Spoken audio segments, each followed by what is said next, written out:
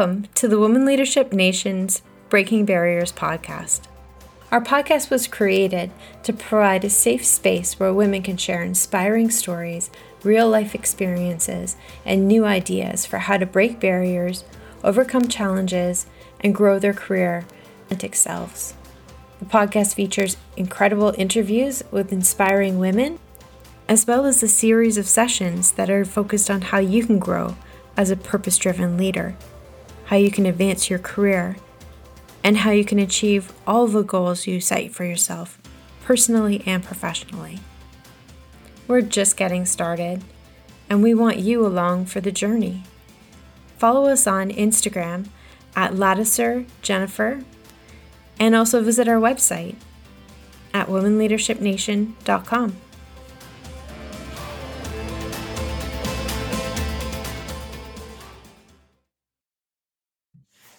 Helen Ashton is currently the Vice President of Human Resources at Campbell Company of Canada. She obtained a bachelor's degree focused on economics and information technology from York University and a master's in industrial relations and human resources.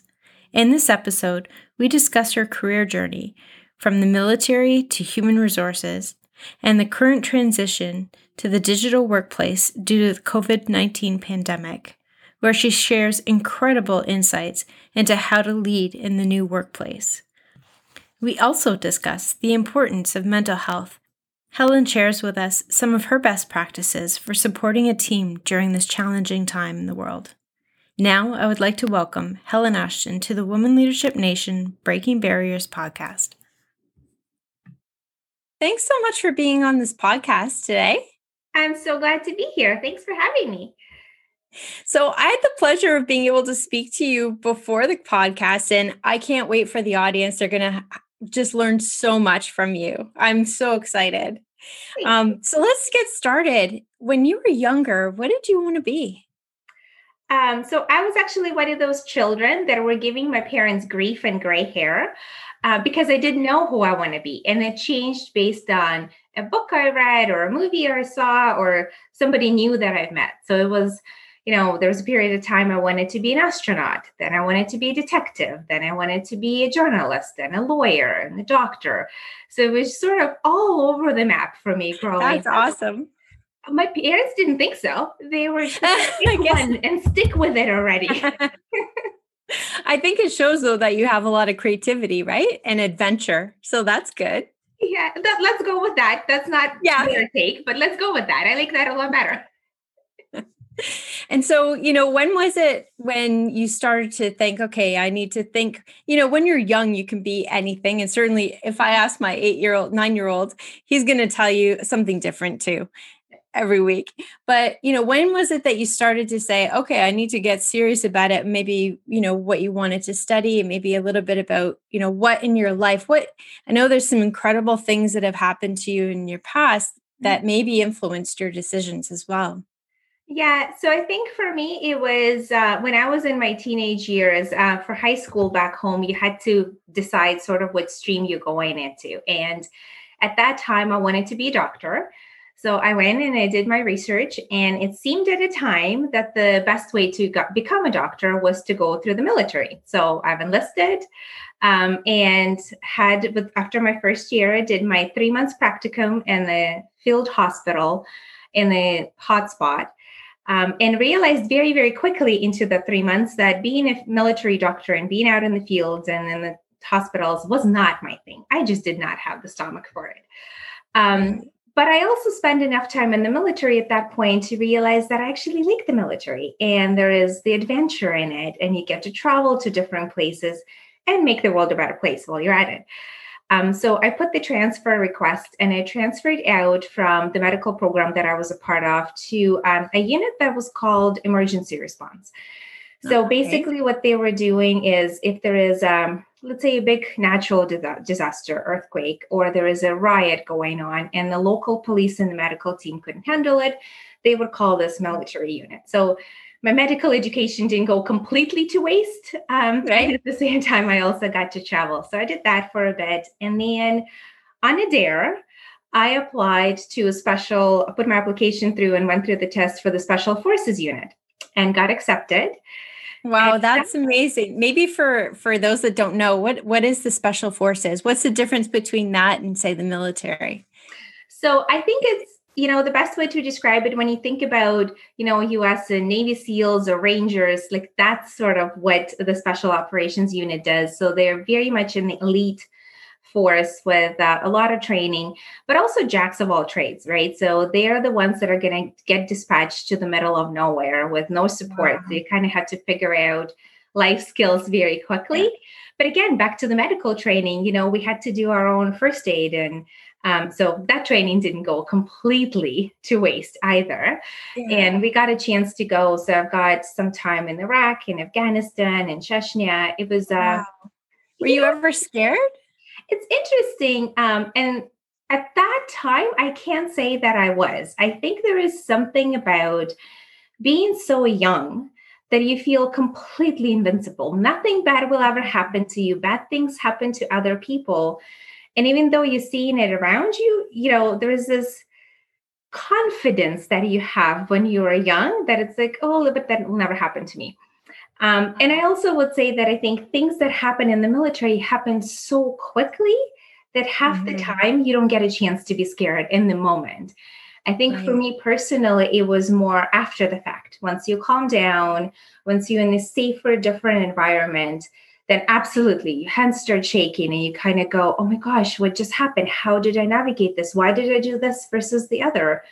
Or sometimes there is times where I actually remember this point, and then there is just blank. I don't know how I got from there to a completely different situation. Your adrenaline is just kicking in, and then did you find too, like, sorry, but this is just, I find it so interesting because you're such kick-ass and everything that you do. And, did you find also that team environment, did that help you as well?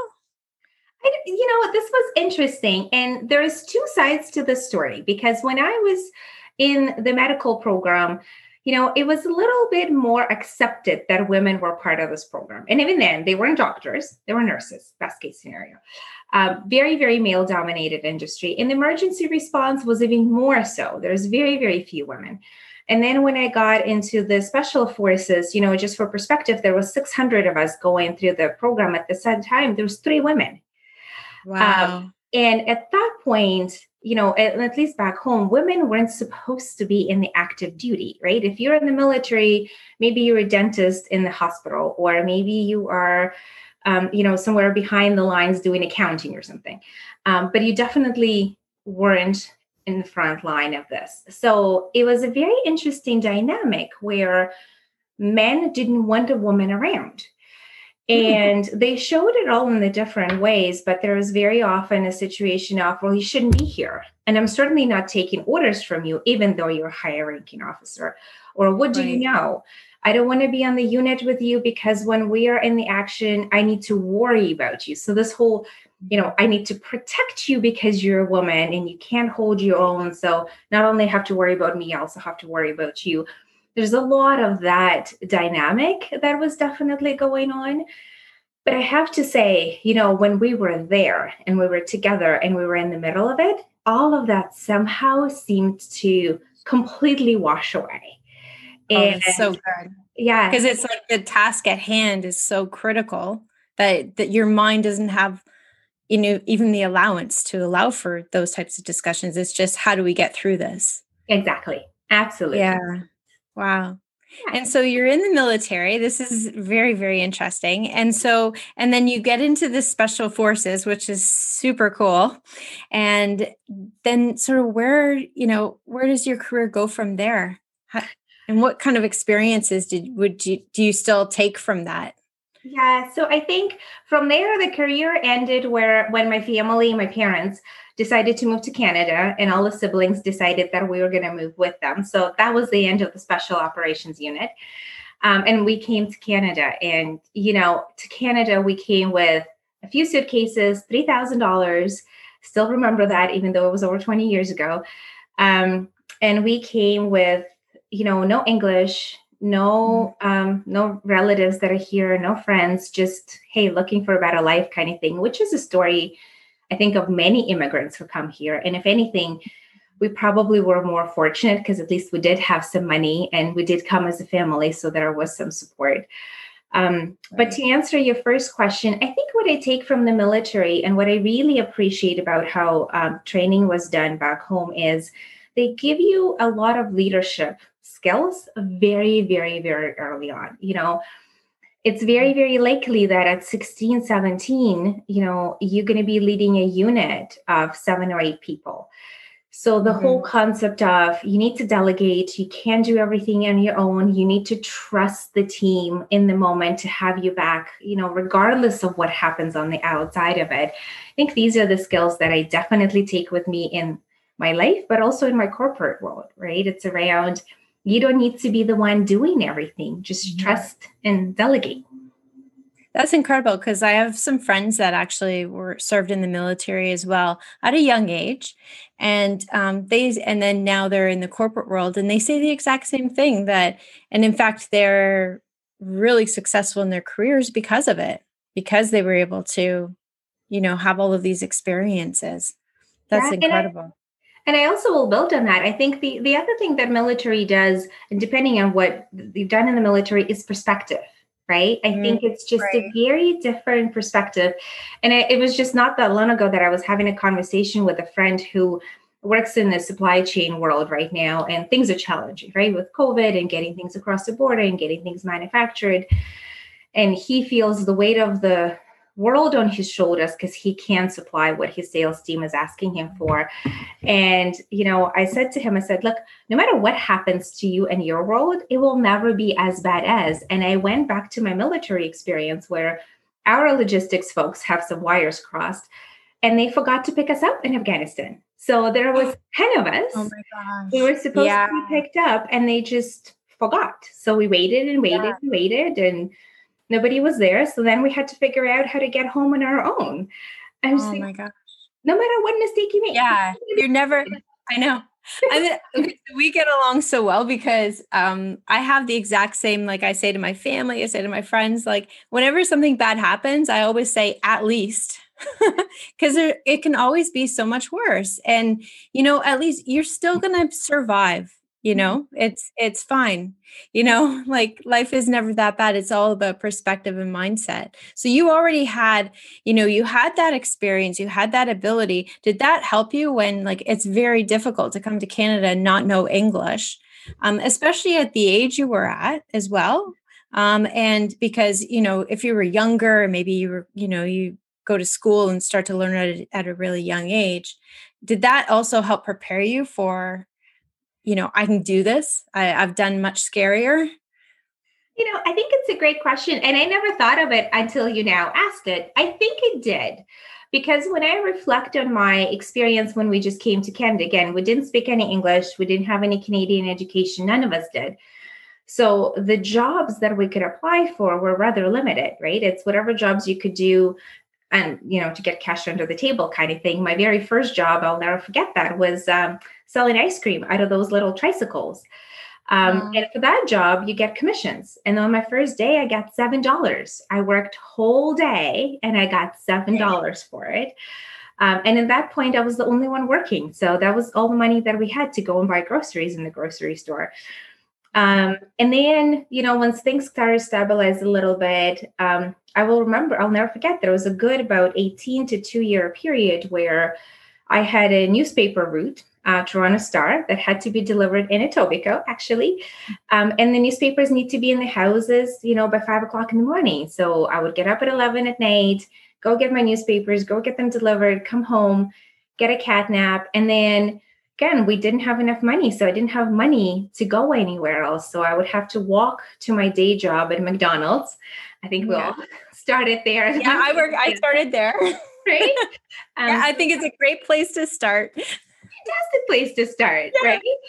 Yes. So I would walk to the McDonald's for my day job, then walk back, have my lunch, and then walk 5 kilometers the other way. Again, didn't have money for a bus token.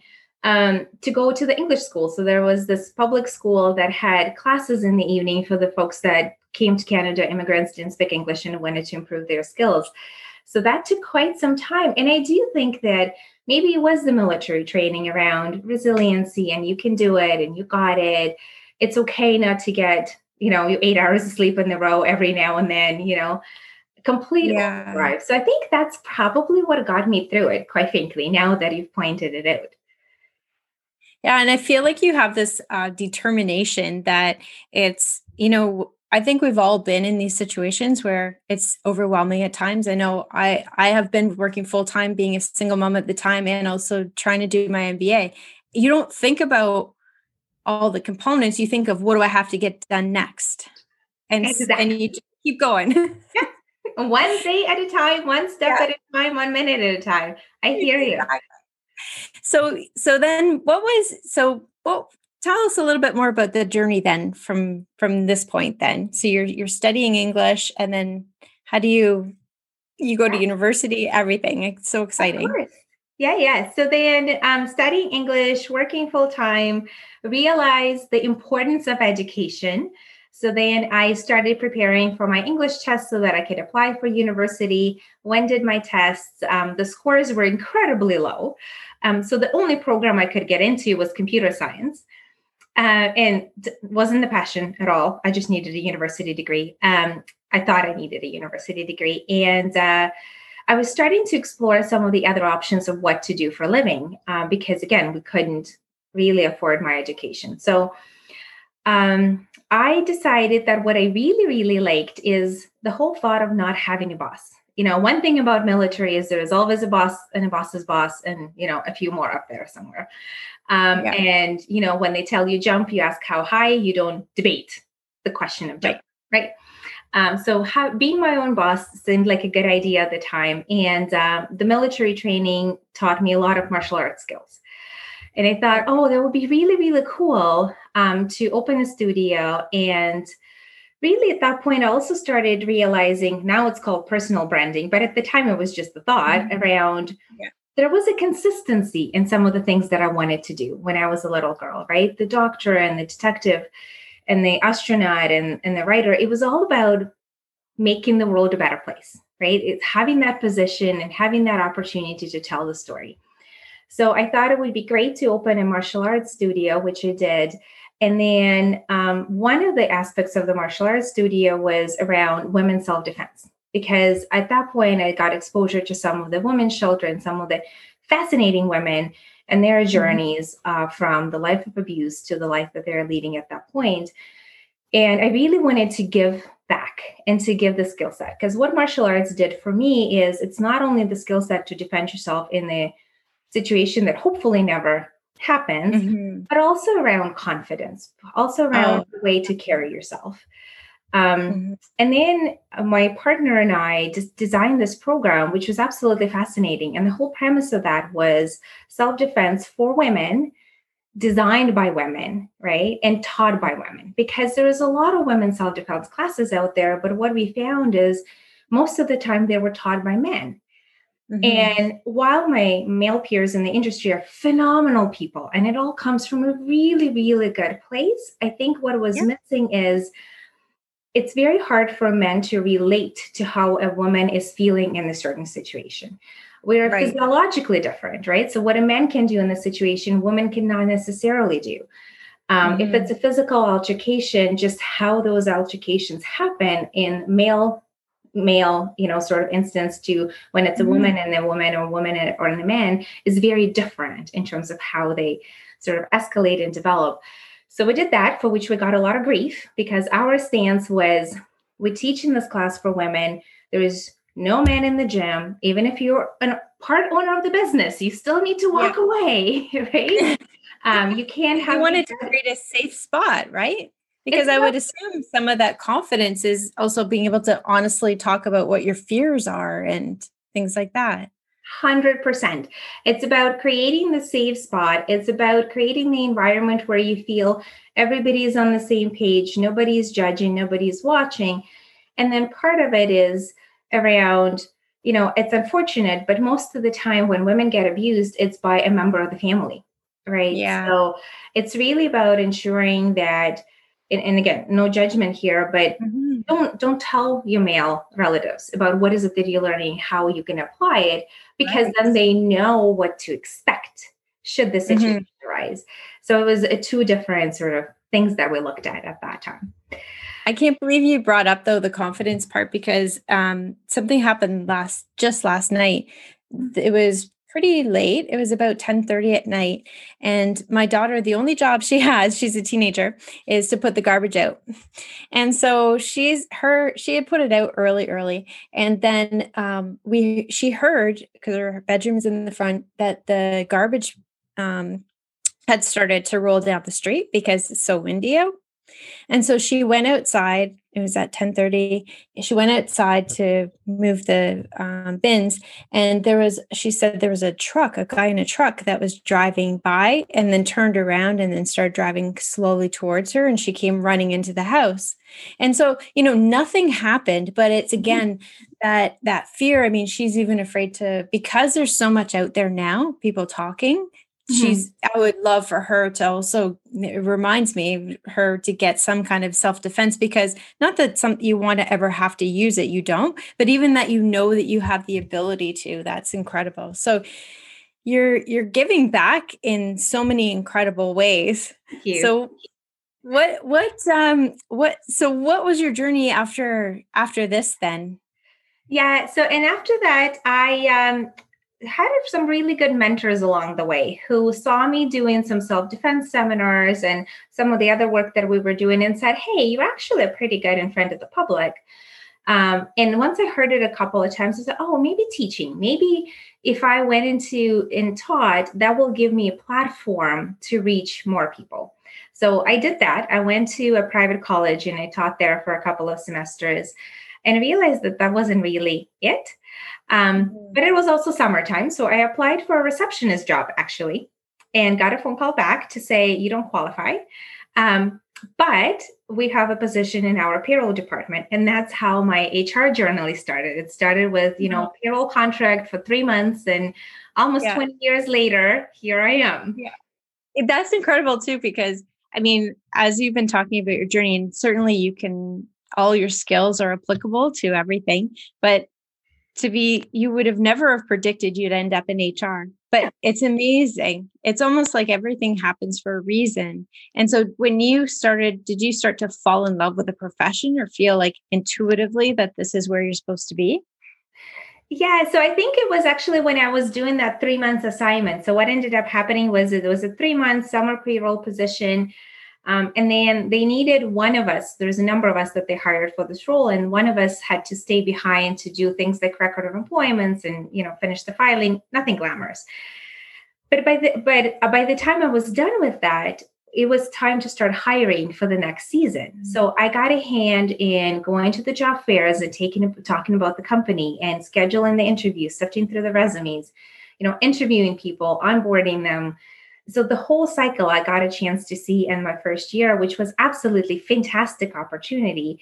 And this is when I realized it's like, oh, I like that. I like making the phone call to the person to say, you've got the job, and just hearing the excitement on the other end of the phone.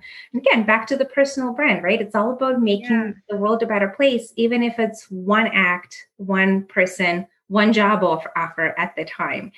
So definitely fell in love with that. And at that point, I was finishing up my undergrad degree. So I decided that if HR is what I'm going to do, I might as well just go and get some education. So I went and got into my master's program, finished my master's program. And I think that was such a great jumping point because it just gave such a wonderful theoretical, granted, but overall perspective on what else is out there and how to think creatively and critically about certain things. So it was a fantastic journey. Oh, that's incredible. And so that's where you are now as well in HR. In HR. Yes. And at Campbell's. At Campbell's. So one question I didn't suggest is, so what's your favorite soup? I just have to ask you that. So Campbell's has a phenomenal line of organic products called Pacific, and creamy tomato soup from Pacific is absolutely favorite, with a very close second of ginger carrot. Okay, so I'm going to definitely have to try it because tomato is definitely by far my favorite as well. You'd love it. Yeah. So, I'd love to ask you a little bit about, how do you, in every area of your life, you've continued to grow. So, how do you continue to grow, but also not burn out at the same time? Because you can only withstand so much. And particularly now, we'll get into COVID a little bit later, but, what have you done to help maintain that balance? Yeah, and balance is the key word, actually, Jennifer. And I think overused word of the year for sure. But it's all about balance. And there are days I have to admit that there is a lot more work in my day than there is life. And then there's days where it's other way around. So balance means different things for different people. But for me, it means starting my morning with the time for myself. So I still get military training, right? I still wake up at an ungodly hour, 4 o'clock in the morning every day, including the weekends. But what it does, it gives me that time to myself. I'm an extreme introvert in spite of everything that I've just said, extreme introvert, and I like that time to myself. So when I start my day with spending some time doing whatever feels right for me at that moment, it could be going for a run, it could be doing a yoga class, it could be going down to the basement and, doing some kickboxing, it could be having a coffee and listening to a TED talk on the topic that is very inspiring or very relevant at a time. But that me time is really, really, really important. And then after that, I try to do something, in this whole family life house bucket, whether it's throwing a lot of laundry in or making my meal plan for a week, whatever that might be. So that way, when I do get into front of my laptop, I am prepared. And I feel like there are so many things that already got accomplished in the morning, but there is that rush of, adrenaline or whatever you want to call it. It's there. And you feel that you're such a good trajectory and it's only 5:30 in the morning and most of the world is sleeping and you already got 20 things done. No, that's okay. So I'm so not a morning person, but there's a few times I've had to get up really early to finish something. And I'm always like, why don't I do this more? Because everybody's asleep. You're able to just focus and having that me time to really be able to center yourself. And I find it interesting too that you talk about being an introvert because I also am. I find I have a component of that too as well, but from the perspective that I feel like at a point you just need to recharge and be in your mind. Do you find that as well? 100%. And my family got to know me really, really well. Like there would be a day that's a really tough date at work, a really tough situation, whether it's personal or professionally, quite frankly. And I would come home and they just know that, look, it's like, we need to leave mommy alone. Here's your coffee, honey. Go do what you need to do and then come back when you're ready. 100%. Because I think, especially now with COVID, and I know you said we're going to talk about it later, but I feel for us as women, and I'm generalizing here, but we have so much more going on, right? A lot of us have careers. A lot of us do volunteering. A lot of us stepped up to help our elderly neighbors to get their groceries or, what have you. And then all of a sudden we are at home with our families where we need to cook 3 times a day, do dishes 3 times a day, clean that much more. And I think we all tend to, let's just do it all. I'm not going to ask for help. I'm a superwoman of sorts. And it's very, very difficult. And it comes a point where you hit the wall and just like, I can't do anything else. I can't process any new information. I just need to recharge. And I'm trying really, really hard not to get to that wall, to recognize some of the sign and just find that time for myself before that happens. Yeah, no, I mean, really getting into COVID now for sure is, are you finding, I mean, it's really clear that there's going to be a new normal for a little while, based on even the fact that when we get immunized, there's other variants and we're just going to have to be more careful in that. Mm-hmm. And so you touched on it a little bit, but, in your personal life, did it take some time too to realize that, at first what I'm talking to a lot of people, they talk about the fact that they are a little bit overwhelmed, but it sounds like you're able to get yourself into this new pattern of, being able to recognize that there might be, times that we can't get everything done all the time. So what has the experience generally been for you on a personal level, but also professionally? How has that changed in your organization as well? Yeah, I think that's a great question. And there's just so much to talk about here. I think we could spend an hour probably talking just I about think that. so too. I know. But one of the things I would say is delegate, right? Ask for help and delegate. And I'm one of those people who is a perfectionist and I like everything done just so. And I really had to snap out of it really quickly. So it's been a journey for me, but I think COVID definitely just exponentially exaggerated some of these things.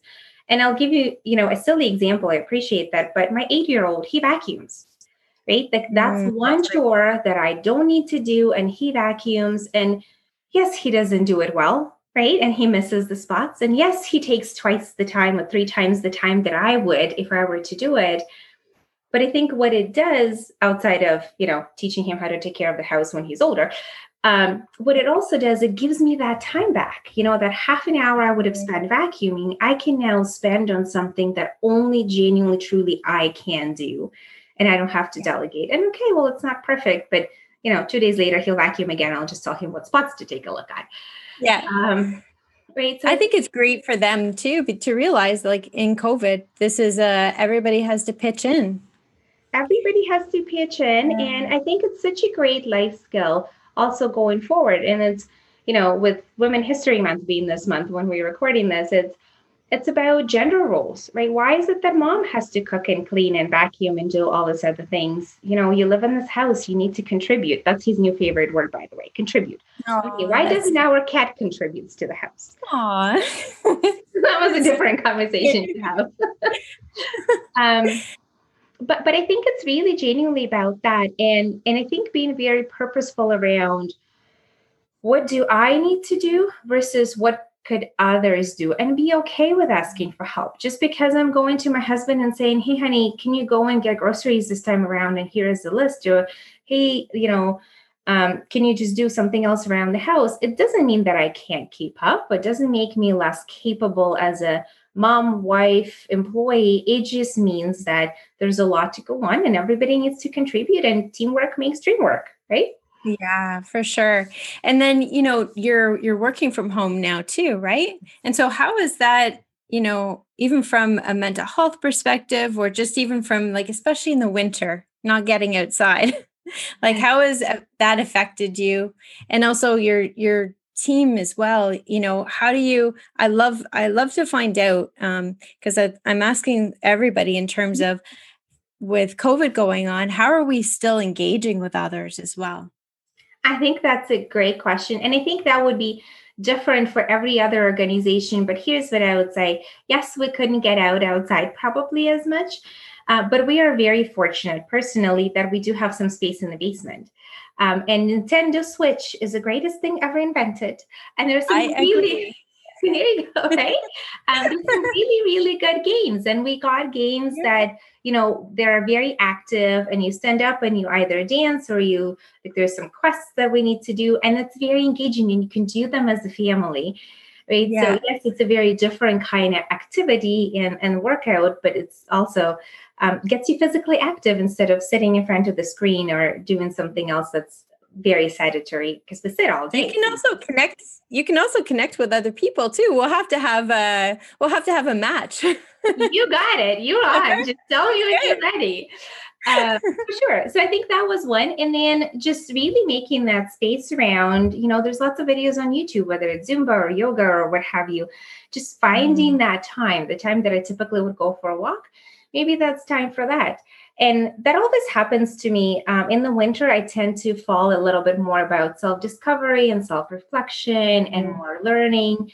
So I think that also helped a little bit with mental health and focusing and perspective and learning new things. That was definitely helpful. And then to answer your question as a team, I am very mindful about mental health. I'm very mindful about overall well-being for my team and the rest of the organization. And a couple of things that I found worked really well for me is sometimes turn the camera off during a meeting. I think sometimes it's so exhausting to be on camera, looking at your reflection all day long, and taking a phone call versus a Zoom meeting or a Microsoft Teams meeting or whatnot sometimes makes just such a difference. Or if it's a call where, I don't need to contribute and it's really more of information sharing, I would honestly take it on my phone and I'll pace up and down the hallway just so that I am Yeah, walking just and to not get some looking at the walking. screen. Yeah. Yeah. And then I think respecting personal boundaries. I've always been a big believer in that. We set the rules with the team around, hey, there is no phone calls or emails or meetings before this time. There's nothing at lunch. There's nothing after this time. And yes, there's emergencies that come up. And yes, there is something that maybe has to happen right now and it's outside of these hours that you've agreed on. But asking for permission to say, hey, I really, really need to do it, and really making sure it's an exception and not the rule really created that space and the separation for the team. And are you seeing too that, for example, when you do the Zoom and you're in somebody's home and you get to see even sometimes their children, are you finding that there's maybe even a stronger bond between the employees as well? I would agree with that 100%. I think we're in each other's homes, sharing decorating tips. And I've had times where my little one sat on my lap when I was in the meeting and he tried to Yeah, contribute. There was one time I'll that's never great. forget. Yeah, no. Well, contribute in a different way. I'll Oh, never okay. forget that situation where I got logged onto the meeting, went downstairs to get something, coming upstairs, and I hear him sitting and talking, saying, well, what about 60 plus 60? Oh, okay. What about 70 minus 40 or whatever he was doing? And I thought he was talking to himself. And as I walk into my office, he is in my chair talking to my team and they're doing his homework for him. Oh my God, that's so cool. You know what? I think that he's very brilliant because you know what? He's taking advantage of the situation. He's using some bright minds. 100%. But I think it's fantastic, right? Because how often do we realistically get to meet each other's kids or each other's spouses or see, what the house is like and what's that personality outside of the workplaces? I think that's been fantastic. And I think also it very naturally flows in a very personal conversation that we sometimes forget to have in the office, right? One of the things that we started doing that I think works really, really well is starting with a check in. Every meeting, most of the meetings, I shouldn't say every, but most of the meetings, we would Yeah. start with a check in to say, hey, how are you doing? How are you feeling today? And that, check in could take a number of different forms. But what it does is, if you go around the room, you really truly understand where people are. And somebody might say, hey, I'm really excited today. My husband got a promotion. I'm really excited today because it's sunny. But somebody could say, hey, look, my little one was up all night and I'm on the lack of sleep. So that it also gives that personal connection, but that perspective into, oh, I need to meet that person where that person is at. And if they ask Yeah. in the same question twice, it's not because they're distracted, it's because they're tired. Or that I deliver my message in a different way, or pause or adjust the style somehow. And I think that's been fantastic because that's not the conversations you would typically have in the beginning of Yeah. the meeting when you're in the office. Yeah, that's what's so exciting. And actually I've been doing a lot more research into like what the impact is going to be even from an empathy perspective and what the leadership styles are going to change. Now that like there's definitely long term, a lot of companies are looking at having some kind of environment where it may not be fully virtual. In some cases it will be, and then others it will be a hybrid model. And what does that type of leader look like? So it's so interesting. No, I'm just going to build on that for one Yeah, quick second. I think it's interesting you said about leaders, and I would build on that. The leadership styles will need to be different. But I also think that expectations of people leaders just skyrocketed overnight, right? And when I think about what a good people leader looks like today is it's a person who is very empathetic. It's a person who has a high level of emotional intelligence to pick up on all these different cues. It's a person who is very familiar and is able to identify mental health issues on the team and say, hey, this is a bad day versus, hey, I think there is something more going on, I need to support this individual. And then on top of it, all the flexibility arrangements and social justice issues we've been experiencing, employees look to their people leaders to share their opinions and share their perspective. And for a lot of people leaders, this is new. Politics or religion or IND, it's sometimes not the concepts that we're comfortable discussing outside of our personal lives. And now all of a sudden we need to. Yeah, I'm so glad you built on that. That's incredible because I do feel like that's one area that organizations will need to look to support their leaders during this time. And also to make sure that, like you said, they have all those soft skills as well as support for themselves as well, as they're maybe putting even more pressure on themselves to make sure that, and even the emotional pressure of making sure that all their employees are okay and things like that. So that's another topic. We can have a podcast just on the future of work. That would be so fun with you. I'd love that. No, I'll take you up on that too. Okay, good. So I'd love to ask you too, I'm big on, you grow when you overcome fear and when you do things that scare you. Yeah. What does that mean to you? I think it's a fascinating question. And in all honesty, I also haven't been thinking about that for a very, very long time. And it's only after I had Zachary that I started seeing him as a toddler, sort of being very brave, and there's no hesitation. And he's so great at learning how to walk and crawl and climb trees and doing all the things that you shouldn't be doing, but he's doing them anyway, because that's how he's exploring the world. And the word that keeps coming back to my mind is he's so fearless. He has no fear. And somehow along our growing up journey, we become fearful, right? It starts from, be careful. Don't do this. Don't look there. You shouldn't be walking at night. You shouldn't be doing this. You shouldn't be doing the other. And then there becomes peer pressure. And then there starts, I don't want to fail. So I think fear is something that we learn as we grow up versus something that, always there. So it's always there when the lion is chasing you, sure. But when you're doing a presentation, there is no lion chasing you. You're going to be just fine. But your body is telling you that's happening, right? And right? so, yeah.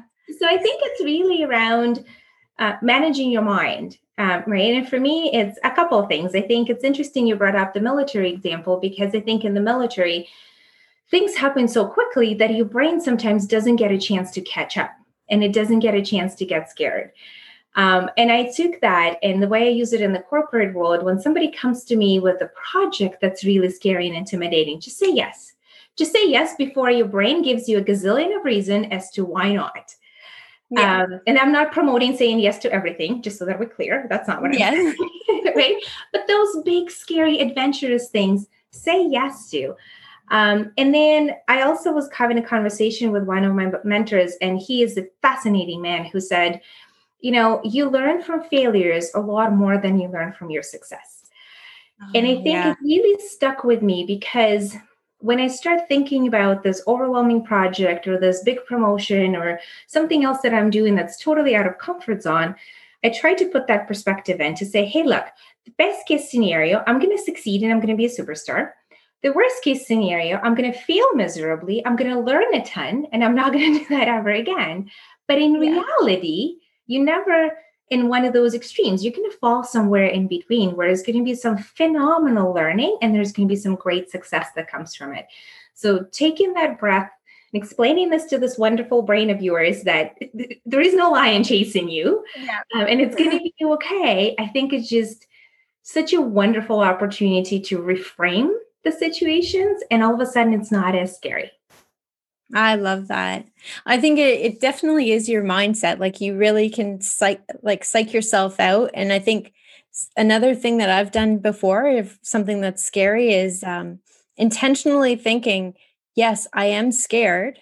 And it sounds really simple, but almost like intentionally recognizing, I'm scared, but that's okay, because this means this must be really, like, I'm actually going to grow. I'm actually doing something versus something that's super comfortable and I just keep doing it. It's not taking you to that next place that you need to be, right? I love that perspective. I'm totally chalking that up in my little bucket. I'm going to be referencing. Like, I've actually at points, even said it to myself out loud. So hopefully nobody was around, but be like, okay, this is scary. It's all good. And once, it's only going to be an hour. So if it's like speaking in front of, a couple hundred people or something, right? It's only an hour. It's good. I love that you said that because I am petrified of public speaking. I'm the person who's just please don't throw up and don't faint.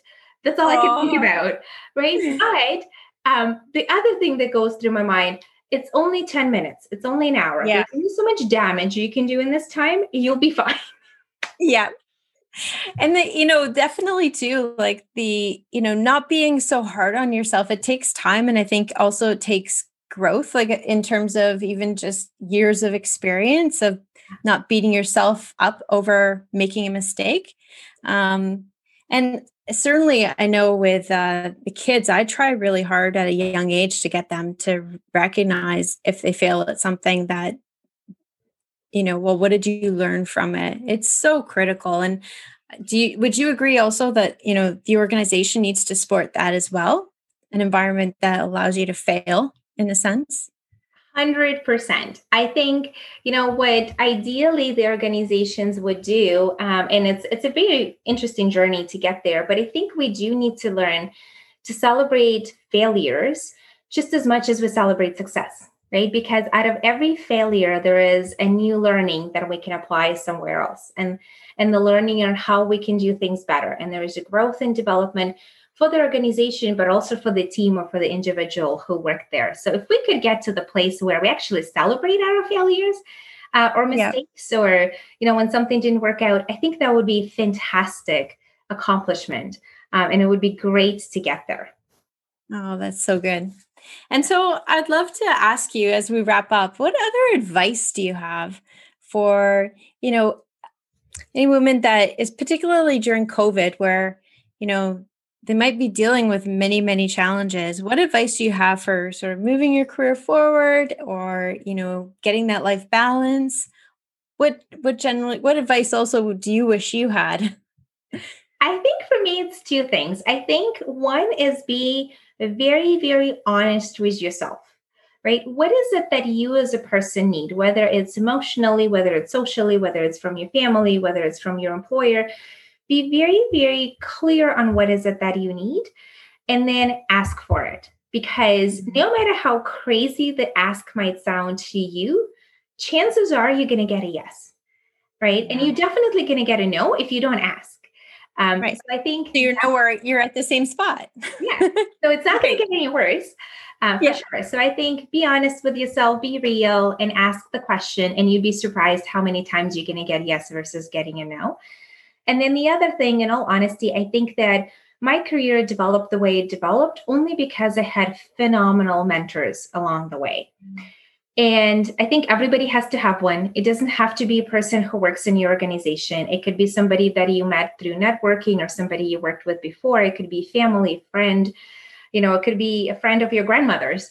It really doesn't matter. It's just everybody needs a mentor. And I think while mentors play a very, very important role, right? They are the ones who will guide you, who will call you out, who will give you advice, who will open the doors, who will check in on you to see how you're doing. I think the mentee's role is just as important. And the advice that I wish I had when I was younger is be very proactive. If you admire somebody, go to them and say, hey, I would love to learn more about how you did this. Or go to somebody and say, hey, look, this is what I'm working on. I would love your perspective and your help on A, B, and C. Don't walk up to them and say, hey, I need a mentor. Would you be one? Because it's very, very intangible, and it's very difficult to figure out what is it that you actually want from that person and what is it that you actually want them to do. So being very, very specific, I think, is exceptionally helpful, and be open and honest about it. This is where I need the help, and this is where I'm okay. And I think that just gets that relationship started off on the right foot and the right direction so much faster. I think that's so good. And especially since I think that people would be surprised as well of how much people want to actually help, but they just don't know how. Yeah. And, certainly one example I'll share with you through COVID was, this was another individual that I interviewed. She's a president of a large company. And she said that there was a woman that was going to quit her job. And she, instead of quitting her job, she, just because she was so overwhelmed with everything related to COVID, that she said, no, take some time off, take 3 months off, because it was over summer and there was no childcare. This was early stages of COVID. And then she returned back like 3 months later, and she was being given that. And she also helped mentor her at the same time. And it was so incredible to see that, had she not spoken up and said, this is what I'm dealing with right now, she would have just quit her job, and that would have been the end of it. And, to be able to really articulate, and I hope that COVID's also allowed us to have that more authentic conversation, that it's okay not to be okay. And and so hopefully but I can't thank you enough for your time and all your insights. Honestly, we could talk for hours. We probably could. I am with you. It's been such a pleasure. I really, really enjoyed spending time with you today. Thanks for listening to the Women Leadership Nation's Breaking Barriers podcast. If you enjoyed today's episode, please subscribe, and don't forget to follow us on Instagram at @LaticerJennifer, and visit us on our website at www.womenleadershipnation.com. Together, we can keep breaking barriers.